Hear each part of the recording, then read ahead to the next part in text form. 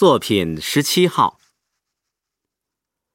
对于一个在北平住惯的人，像我，冬天要是不刮风，便觉得是奇迹。济南的冬天是没有风声的。对于一个刚由伦敦回来的人，像我，冬天要能看得见日光，便觉得是怪事。济南的冬天是响晴的。自然，在热带的地方，日光永远是那么毒，响亮的天气反有点叫人害怕。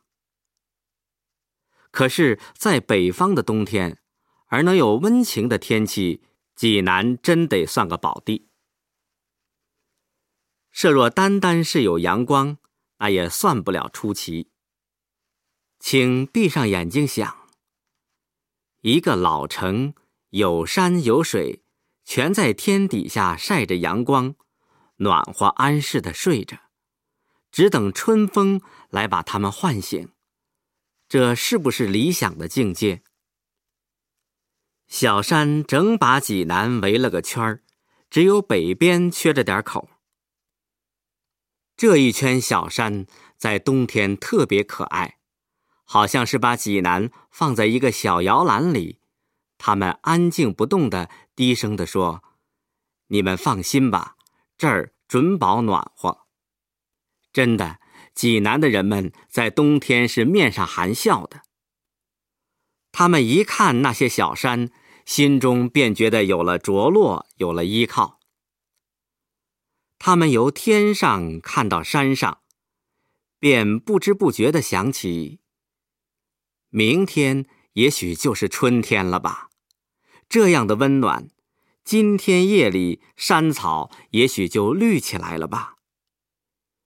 就是这点幻想不能一时实现，他们也并不着急，因为这样慈善的冬天，干什么还希望别的呢？最妙的是下点小雪呀。看吧，山上的矮松越发的青黑，树尖上顶着一截白花，好像日本看护妇。山尖全白了，给蓝天镶上一道银边。山坡上，有的地方雪厚点儿，有的地方草色还露着。这样一道白一道暗黄，给山们穿上一件带水纹的花衣。看着看着，这件花衣好像被风儿吹动，叫你希望看见一点更美的山的肌肤。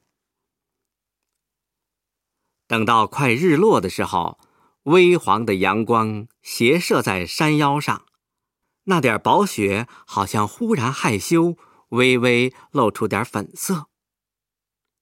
就是下小雪吧，济南是受不住大雪的，那些小山太秀气。